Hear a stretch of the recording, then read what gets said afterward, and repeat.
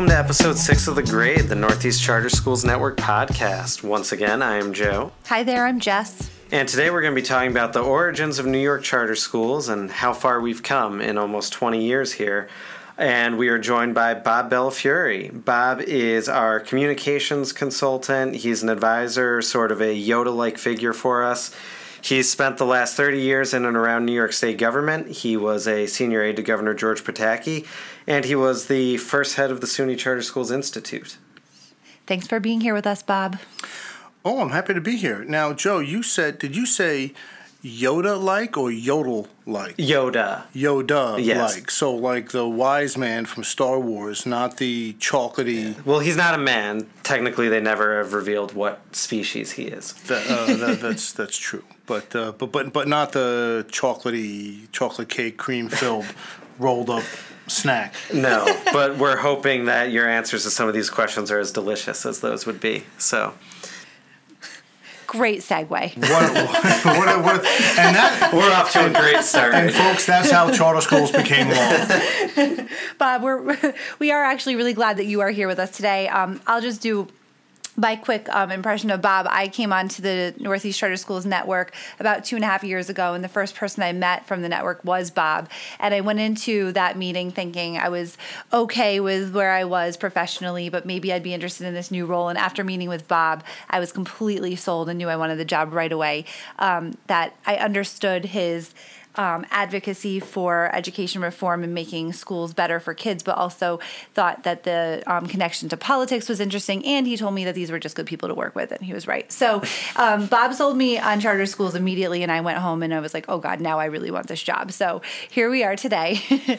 And Bob really does have a lot of knowledge about the movement. So thanks for being here. And we want to start out with really just a very basic question. If you could bring us back to about 20 years ago, what was the genesis for bringing charter schools to New York State? I know we're not the first state that had them, but what was the thinking like back then when we started to talk about that here at home? Well, in the mid-'90s, you started to see charter laws passed in various states, Minnesota being the first, Michigan, Massachusetts, District of Columbia.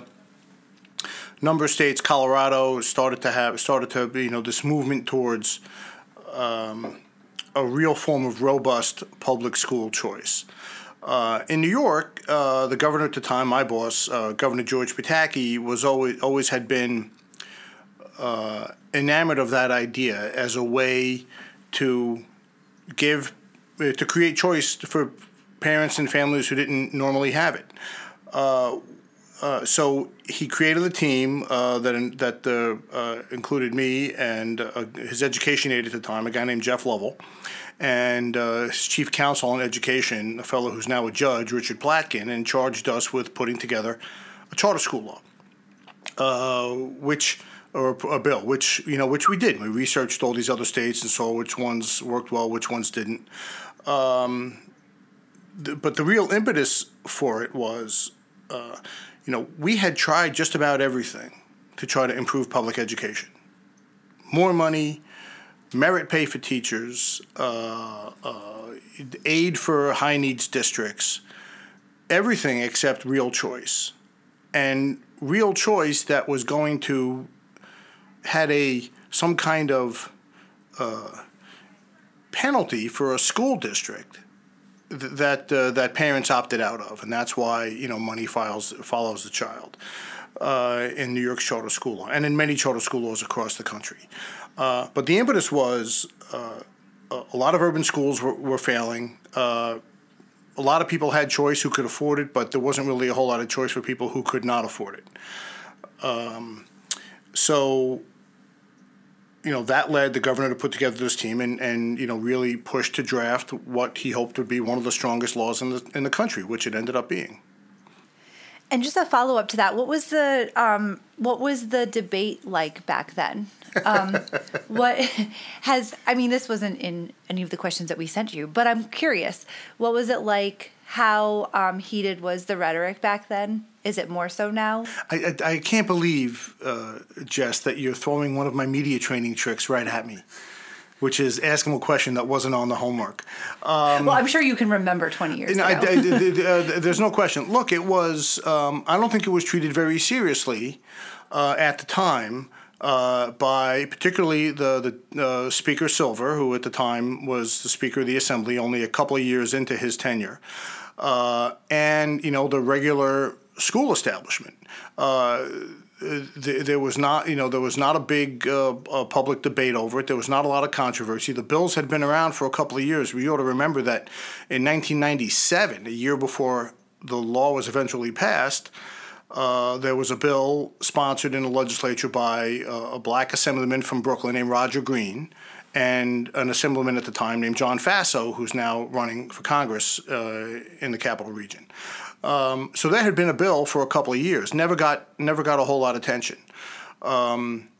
We put together a fairly robust outreach program to likely supporters. We worked with pastors. One pastor we worked with at the time was former Congressman Floyd Flake, very influential, Democratic, really bipartisan political figure from Queens.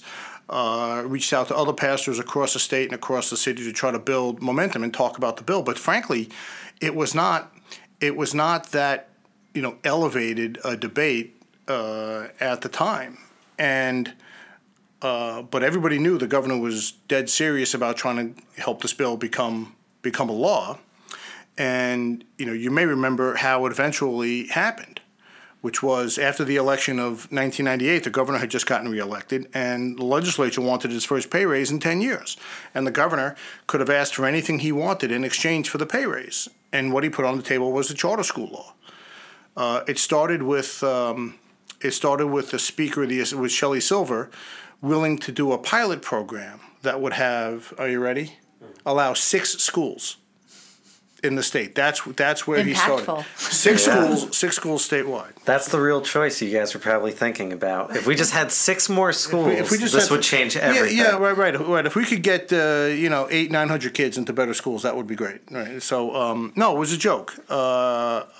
He didn't know how serious the governor was, and the governor eventually pushed, and we got 100 new schools in the first law, and we got a separate authorizer aside from the state education department, which was the SUNY trustees, a really critically important part, because at the time the State Board of Regents and the education department looked at charter schools as something of a pariah. They'd rather wake up in the middle of the night and eat a jalapeno than do charters, and only allowing the state education department to do charters would have been like letting the Yankees control the Red Sox farm system, right? They never would have produced anything worthwhile. So having SUNY in the mix was really the move that helped New York's charter law become so good. But the governor essentially traded it for a pay raise.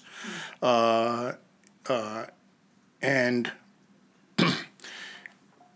it got a lot more votes than it would have gotten otherwise because of what was on the table. Because I think at the time you had a lot of members of the legislature, particularly the Assembly, who didn't want to cross the teachers' unions, who were opposed. Mm-hmm. Short answer was the rhetoric was not that hot because the issue hadn't really been that public. Right. And ultimately they wanted that raise, so interesting. It's amazing what a legislator will do for money. Legal money. I'm not saying illegal money, just legal money. Additional salary. So you mentioned, working on the law and everything. How did you come to get involved working at the authorizer? You had mentioned SUNY came into the fold and you worked for the Charter Schools Institute. Yeah, it was interesting. Well, so the law got passed December 17th, 1998 at 3:30 in the morning was the final passage in the Assembly. And SUNY, to its credit, took the ball and ran with it.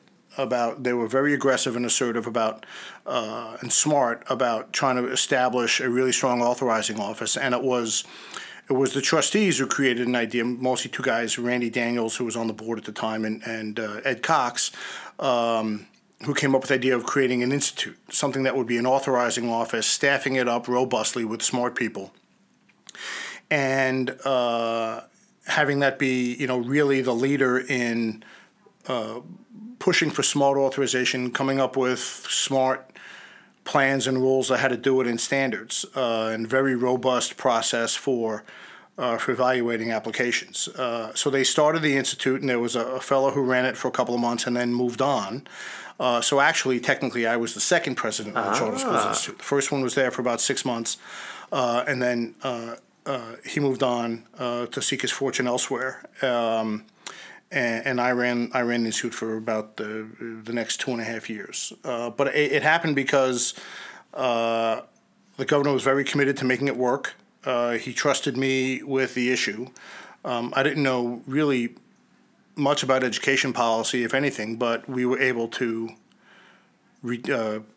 access the best brains in the country for to staff it up and rely on people with expertise. So it's one of those things where you never planned for it. It just sort of happened. And the governor asked me if I would go over there, and the SUNY trustees agreed, and there it went.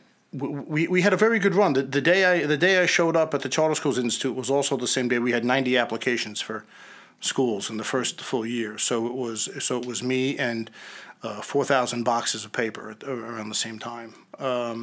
We had a skeleton staff in the very beginning, but over time we were able to staff up with a mix of people from regular ed, from school districts, and also some of the smartest charter school people you could find. The current head of the Charter Schools Institute, Susie Barker, we hired from the Massachusetts Department of Ed. We were able to recruit Doug Lamov from Academy for the Pac Rim in the Boston area, who has since written several books on instruction called Teach Like a Champion. He's now sort of the global guru of the non-official ed school way of helping teachers get better. So we built a really robust staff and did some good work for a couple of years. And then eventually I got pulled out and asked to rejoin the governor's office in 2002, which I did. But again, like a lot of things, it just sort of happened. So this is a big question. And I'm really curious to see what you think. So you start from the ground and help draft the bill that becomes the law, then you work at CSI, and now we're almost 20 years into this. What do you think the movement has lived up to its promise? Yeah, that's an interesting question. I think it has, and I'll tell you why. And let's just start with what some of the other guys say.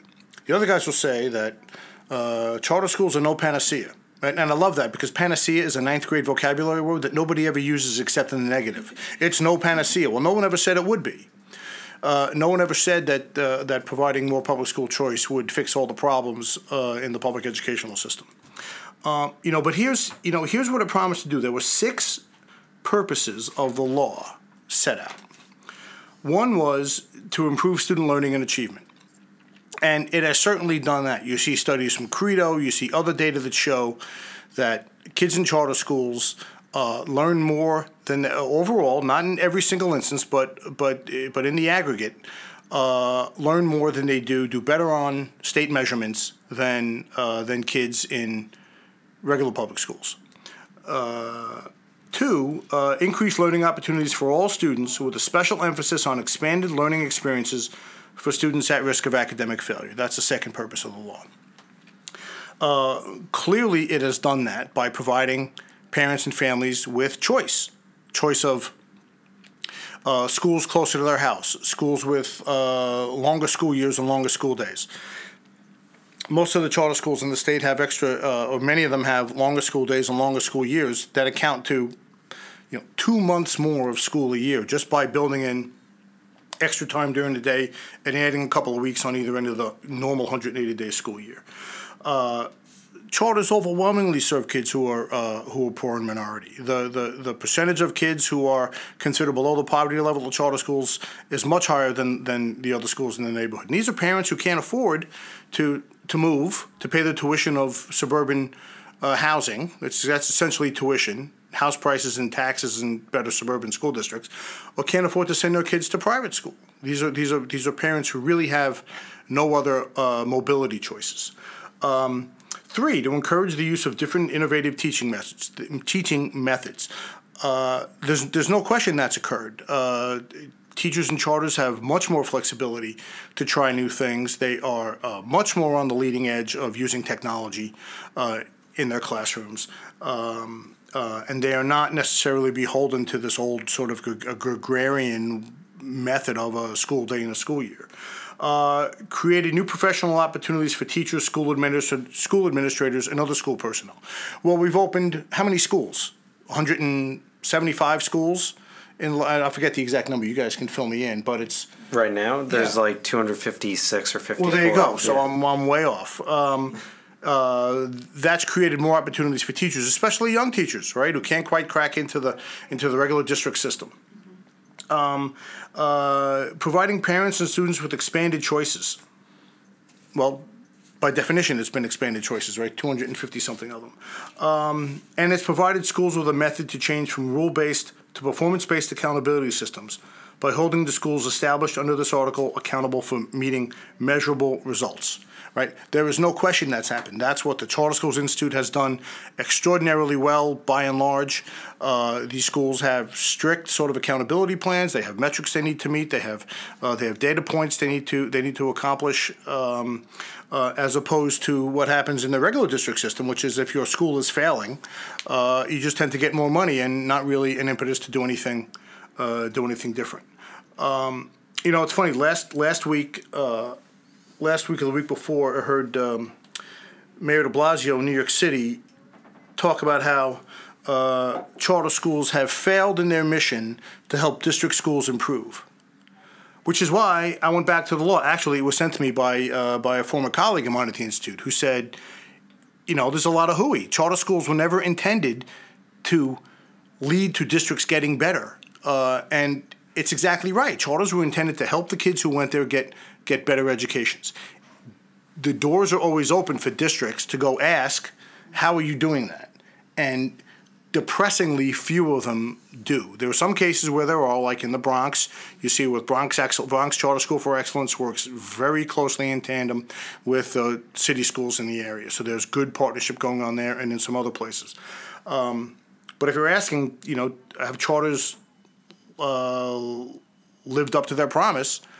I don't think there's any question they have. They haven't been perfect, but nothing is perfect. But overall, they've achieved, the charters have achieved what they set out to do, which is why you see them rapidly popular.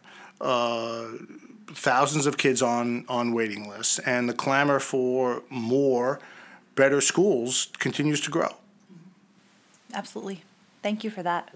So you mentioned how, there are thousands on waiting lists and everything, but earlier you mentioned how charter schools, when they first came to be in New York, there wasn't really a big hubbub because it wasn't that public of an issue. Now it is a very big public issue.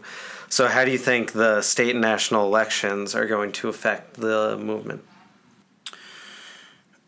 I gave up national politics for the last part of Lent, and I've been trying to continue that sort of American political abstinence ever since. Look, from the person most responsible for giving charter schools the boost, both in terms of policy and politics nationally, was Bill Clinton. He got behind it in a very big way. As sort of at the time you called them New Democrats, right? He was like a centrist Democrat, and pushed very big for charters and really helped incentivize states. He gave Democrats the cover to support them and gave Republicans the running room to do it. Because in charters in the beginning were largely pushed by Republican governors, which of course is I loved it as an odd bedfellows issue because here I was working for a Republican governor, walking into the South Bronx, meeting with a pastor who wants to start a school for the kids in his neighborhood, and saying, my guy's got the answer, not the guys you've been voting for your whole life. So Clinton really pushed it. Bush 43 continued the push, was probably even more robust about it than Clinton, and Obama has continued the trend. Of all the things that forced me to give up American politics over the last couple of months, the thing that might have bothered me the most when it comes to education is watching Hillary Clinton completely do a backflip on charters or a flip-flop on charters in order to curry favor with the teachers unions. No president. We've got the last 3 presidents. The last 6 presidential terms have all been pro-charter presidential terms. I'm not sure where it's going to go next. I can't figure out what Donald Trump thinks about anything. And what Hillary Clinton says about charters scares me because it fits into the I'm all for charters as long as they look like regular district public schools. And the whole point about charters was to not look like regular district public schools. They were to be something different. So if you stifle their ability to change on the fly or to innovate or to modify their programs to meet the needs of their students and parents, well then, why do they have to exist at all? You could just have Bill de Blasio's recovery school boondoggle of a system in the city. So for charters to thrive, they really have to have the ability to be different. They really have to have the freedom to have extended school days, extended school years, modify their curricula, modify their teaching methods, and not be beholden to cookie-cutter, one-size-fits-all district rules. So I'm scared by both. I'm scared by Trump because I have no idea what he thinks. And I'm scared by Hillary Clinton because of what she says she thinks. Yeah, well, that's looking a little grim. How about in New York State? What do you think? Or even New York City, like in the future. Look. In New York State, you've had 4 governors in a row who have been very strong charter proponents. George Pataki, Eliot Spitzer raised the cap the first time. David Paterson, who was initially, interestingly, an anti-charter, and then in 1998 we had an event at a school in his district, and he confessed to being a convert. David Paterson, was pro-charter, so and then Andrew Cuomo, Governor Cuomo, has been very, very strongly pro-charter. Whether it's because he believes in them or because Bill de Blasio doesn't and he wants to give Bill de Blasio a hard time, I don't really care. He's been a very good friend of the charter movement and very good friend of charter schools, and I think that shows a lot of wisdom on his part, both political wisdom and educational policy wisdom. I think it's going to be very hard for someone to be governor and not see the value that charters are brought to families all across the state, strengthening communities, empowering parents, increasing parents' economic and educational mobility and that of kids, and somehow say it's not a good idea. The legislature continues to be a challenge, primarily because that's where charter opponents have the most influence. And the teachers unions are a little bit like Dracula. They were here before you came in, they'll be here after you go, and all they have to do is wait you out. Luckily, this past year, we were able to beat back some extraordinarily bad ideas that probably would have killed the charter movement, if not now, then over the next couple of years. So I remain optimistic. I remain hopeful, but also cautious because you have to have somebody. You have to have somebody. You have to have a sentry watching watching the front at all times because we remain under tremendous peril legislatively. Interestingly, though, here's a fascinating thing about charters politically, and I think this is what attracted me to it as a political issue.